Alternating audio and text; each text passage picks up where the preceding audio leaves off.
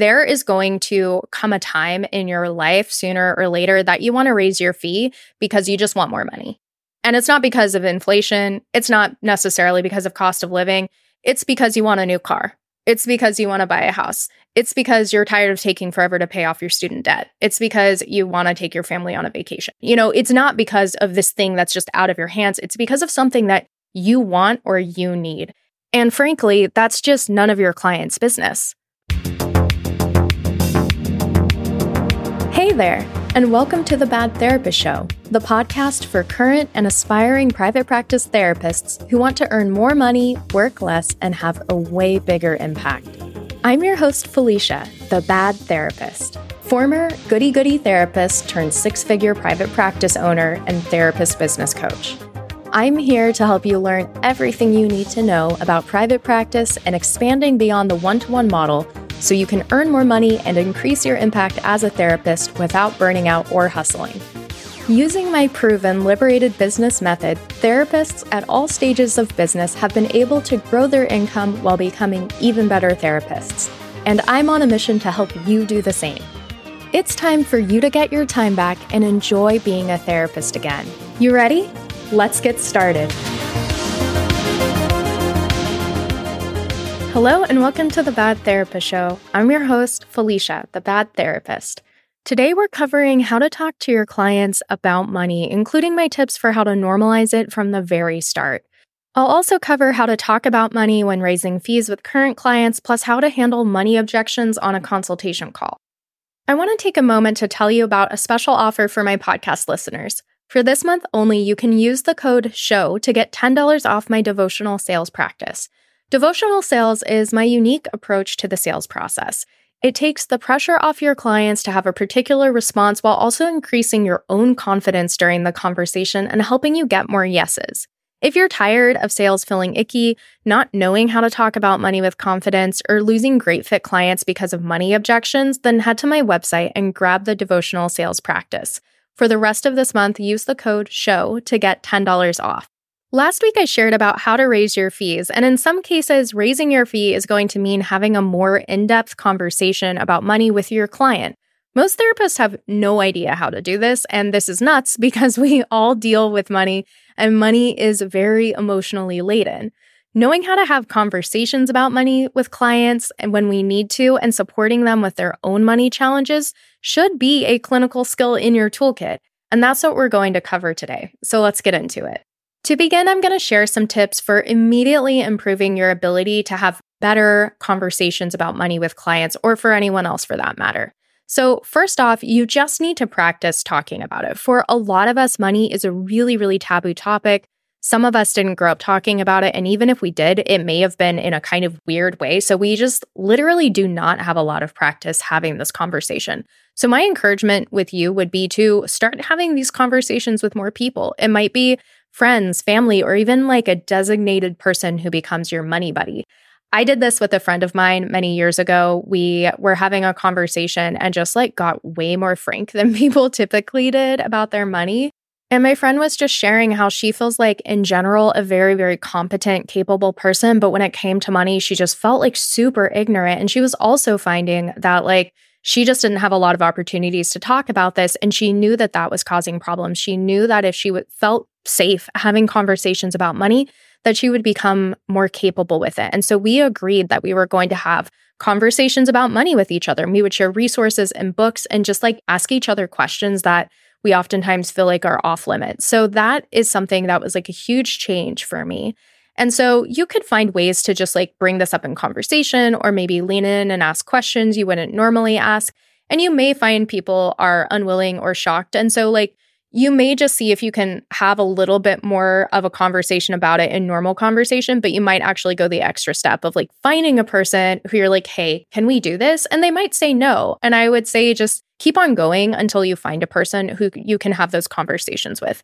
In the same way that you're basically exposing yourself to these topics and getting comfortable with something that you've previously been uncomfortable with, exposure is really, really important for you to start to have better conversations with your clients about money.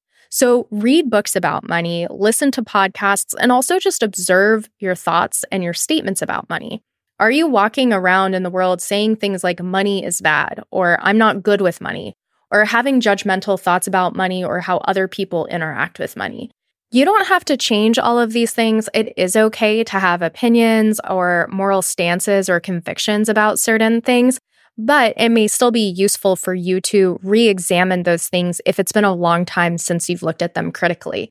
You may very well find that as you're looking into these things, that you have money beliefs that are actually harming you. Like if you feel judgmental about another therapist who you see as being successful or someone with high fees, you yourself are trying to have higher fees or make money as a therapist, it may be wise to consider dissecting that thought because that might be holding you back. So just be an observer, a kind observer of your thinking and see what's there. And if you need some help with that, or you want a bit of guidance around how to begin to shift those or even just excavate them, I would really encourage you to check out my course, Healing Money, which is the name of my Facebook group, Healing Money. So that's where that came from. And it's totally free to members. It's a course I did years ago now, but I love it because it's such a great time capsule of how I was thinking and feeling. And I was in an earlier stage of my own money healing, which actually makes it really, really great because I would say different things now that might not apply to people who are at a particular stage in their journey. Anyway, I highly recommend that you check it out. Again, it's a free course that is made specifically for therapists who are wanting to heal and examine their own money wounds, and including those things that are specific to our journeys as private practice therapists. So go there to dig into that. The link to join Healing Money is in the show notes. Another way to have better money conversations with our clients is to actually ask them about their income and their financial circumstances on their intake. Normalize these topics from the very, very start of therapy and act as if this is a normal-ass thing to be discussing because it should be. And if we can't talk about things like finances or money in an explicit way in therapy, then honestly, where can we? So on my intake form for therapy, these are some of the questions that I included. One question was, tell me about how you support yourself. Are you employed? Are you your own boss or doing non-paid labor? Do you receive financial support from another person or fund? And then the next question was, what is your gross annual income? Now, again, we're going to learn so much about our clients. We're going to learn about their jobs. We're probably going to learn about the sex they're having or not. We're going to learn about their partnerships, their family members, their deepest secrets, their most challenging past experiences. And every single day, whether we like it or not, we are living in a world in which money is a really big part of it. It affects all of us. People feel stressed out about money. People break up or separate because of money. People make massive decisions in their life based on money. So it's an important factor. It's an important feature.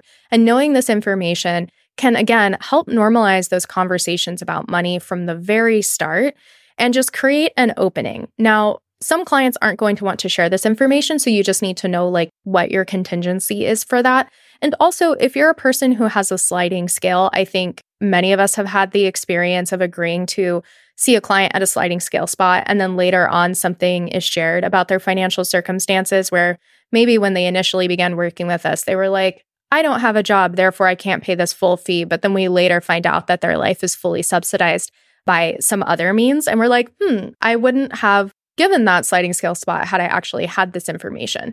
And so I think if you are going to have a sliding scale and it is going to be perhaps like based on this person's financial circumstances, it is important for us to actually have that information.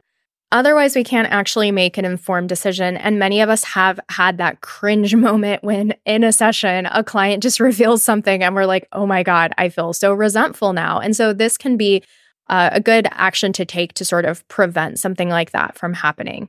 So that's how you can introduce or normalize money as a topic from the very start. But in terms of ongoing therapy, something else to look out for is to not avoid conversations about money. Like if your client is talking about their job or buying a house or a raise, don't talk about everything but money. Like have the conversation. And once again, if you in your own personal life don't feel comfortable talking about money, don't know how to talk about it, then of course it'll feel kind of taboo with a client. You may feel like you're not allowed to go there.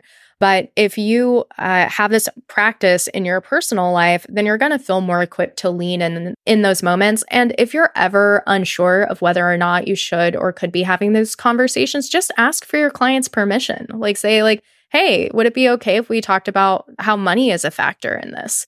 And if they say no, you can always back off. It means it's an out of bounds topics for them, or at least in that moment, and that's okay. But if you get permission, then you can have just a little bit of reassurance that you're actually being welcomed to engage on that topic. Something else that can come up in therapy is because therapy is such an intimate and relationship-based type service, sometimes our clients have this sort of fantasy that this isn't actually a working relationship. They like to sometimes ignore that fact. And this can manifest in a lot of ways. If a client is repeatedly late paying you or doesn't want to pay you, I mean, I'm not saying that it's because of this, but it could be a factor in that. Or sometimes clients will even say things to us that indicate that they're kind of looking at this as a more personal relationship than it actually is. And when we fail to correct that or confront that, we can set up this unrealistic dynamic or just basically untrue dynamic that we're just here because we do this for fun out of the goodness of our hearts. And it's not really a job. And like maybe the payment doesn't really matter. Now, I'm sort of talking in extremes, but it's also possible that you're listening to this and you're like, oh my gosh, yes, I have been in that dynamic with a client and it didn't feel good. So something else to consider is don't shy away from those moments when a client says or does something that kind of indicates that they're not really seeing this or acknowledging it as a professional relationship. It's really important for you at the very least to be clear that this is your livelihood, this is your business. Yes, you do absolutely care. But the reality is that care isn't free, especially in this context. This is a professional context. And one metaphor that I've used in the past for this, and it's funny because last week I talked about like the metaphor using BDSM and negotiation. One of the dangerous things that people can say or attitudes that they can have towards sex workers is like, well, you have sex for free with people you like, so why should I pay for this, right? And the difference is that even if the act might be the same in some way, one is happening in a personal context and one is happening in a professional context. And so as a therapist, you are somebody who has been probably a very caring, empathetic person for most, if not all of your life. Like things happened in your past, may have been like personality traits that you were born with, what have you, inclinations that you were born with that all came together so that you were so perfectly prepared to be a therapist. But you also went and got an education. You got a master's degree. You went through the trouble of becoming licensed. You went through the trouble of starting an actual business. These things, even if they have a lot of similarities, like the care that you give to the people in your personal life and the care that you give to your clients, even if there are some similarities, they are in fact not the same, and they shouldn't be confused with each other, not by you, not by your clients. And so having a really clear awareness in yourself and boundaries in your work about how you hold this frame differently and how it's distinct from the care that you give in your personal life is so important to the integrity of the work that you're doing with your client. All right, so I've established a bunch of tips for how you can have better conversations with your clients about money. And generally, I advise for you to lean into these conversations about money, for you to develop your skill set, to really see it as a clinical skill set. And it doesn't have to be that you somehow become like a financial counselor where you have all of this like background. It could just be that you can handle a conversation about money in a real way. I think that's important for all of us to have that sort of base level ability when we're working with clients.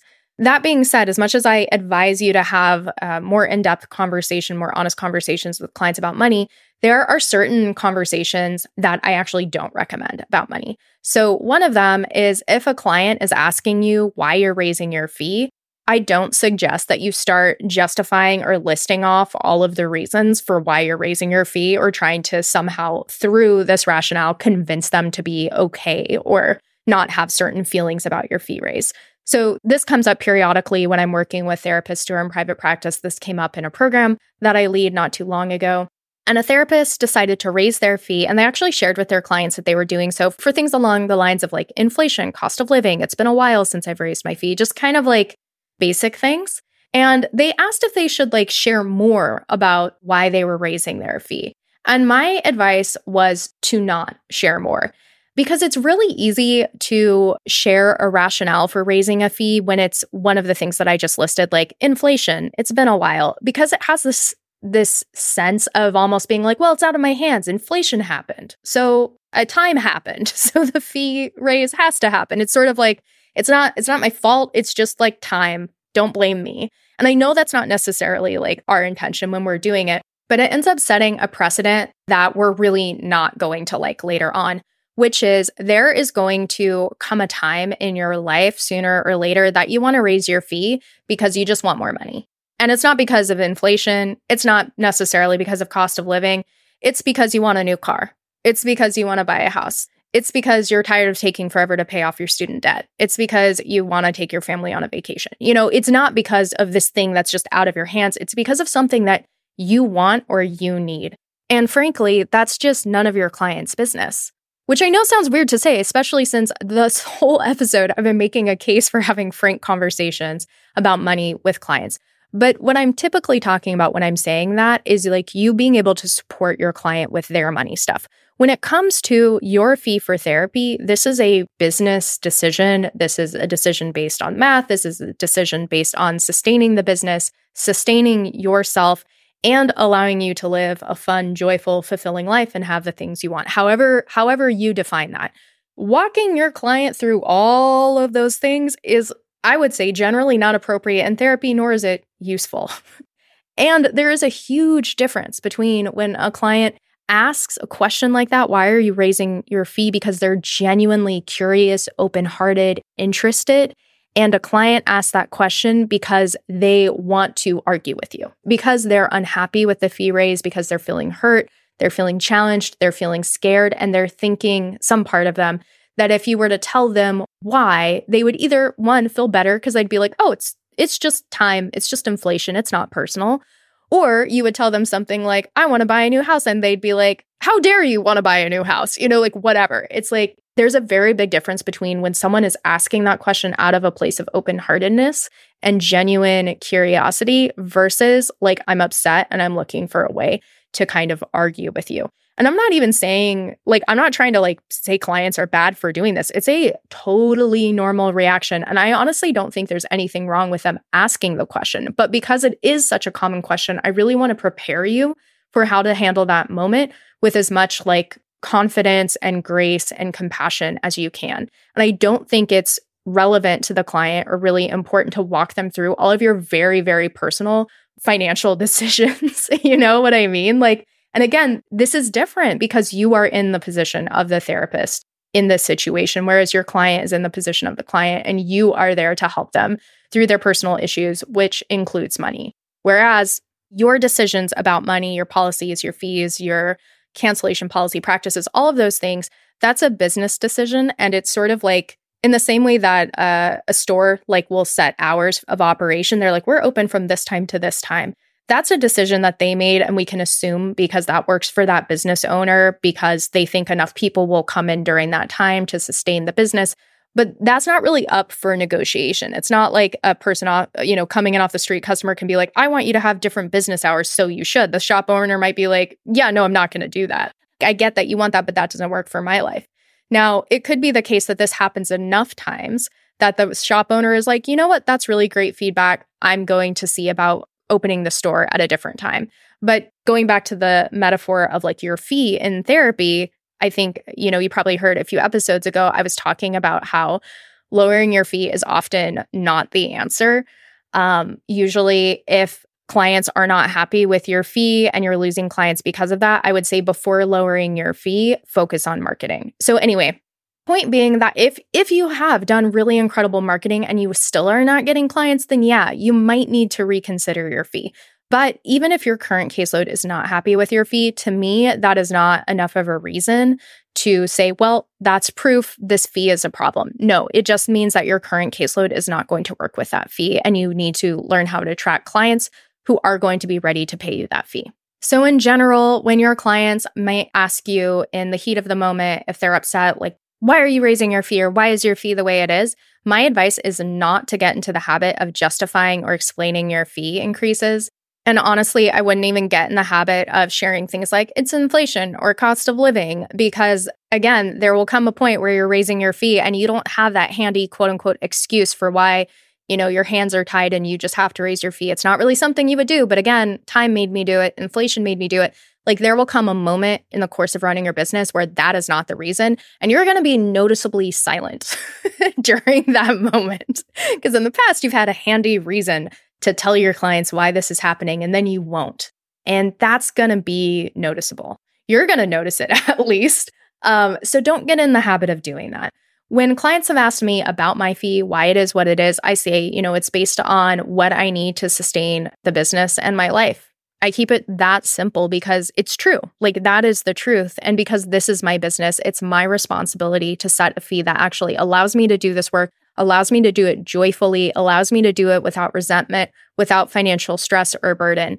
And what is needed for that to be the case does change over time. So there was a period of time when I was younger that apparently what I needed to do that work was $13 an hour when I was a drug counselor in a methadone clinic. I did fantastic work.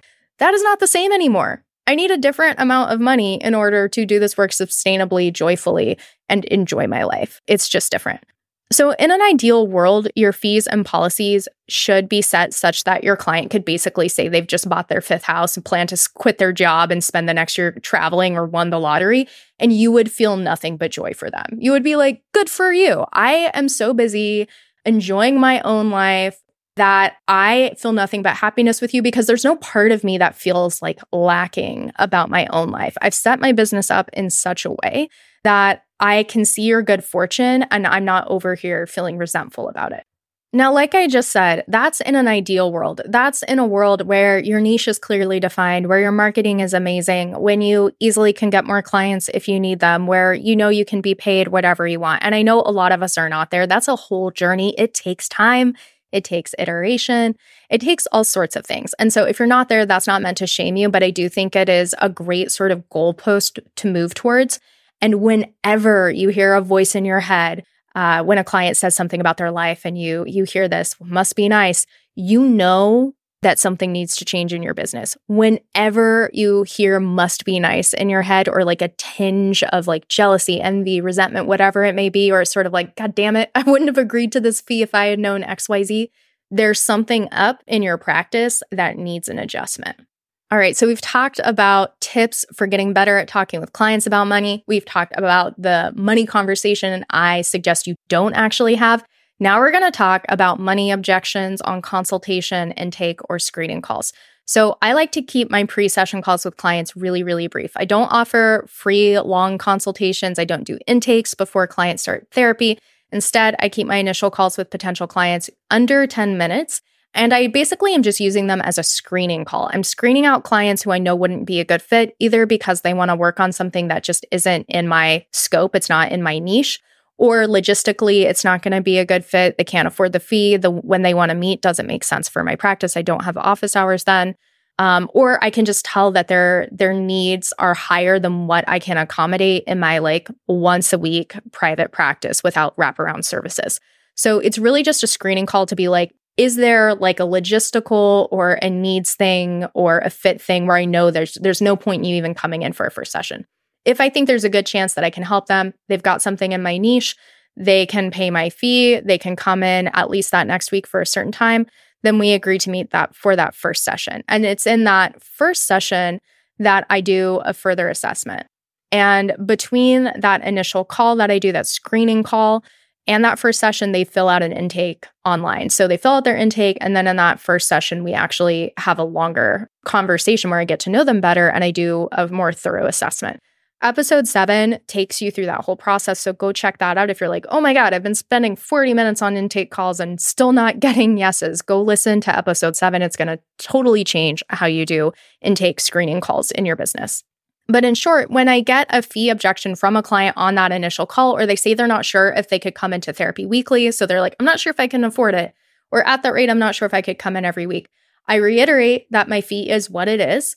and that I see clients weekly. I'm not like, well, that's cool, just pay me less, or how about you come in every other week? In my best moments in the past, and I'm going to be totally honest, I haven't always done it this way, but in general, I would say like, well, this is my fee and I see clients weekly.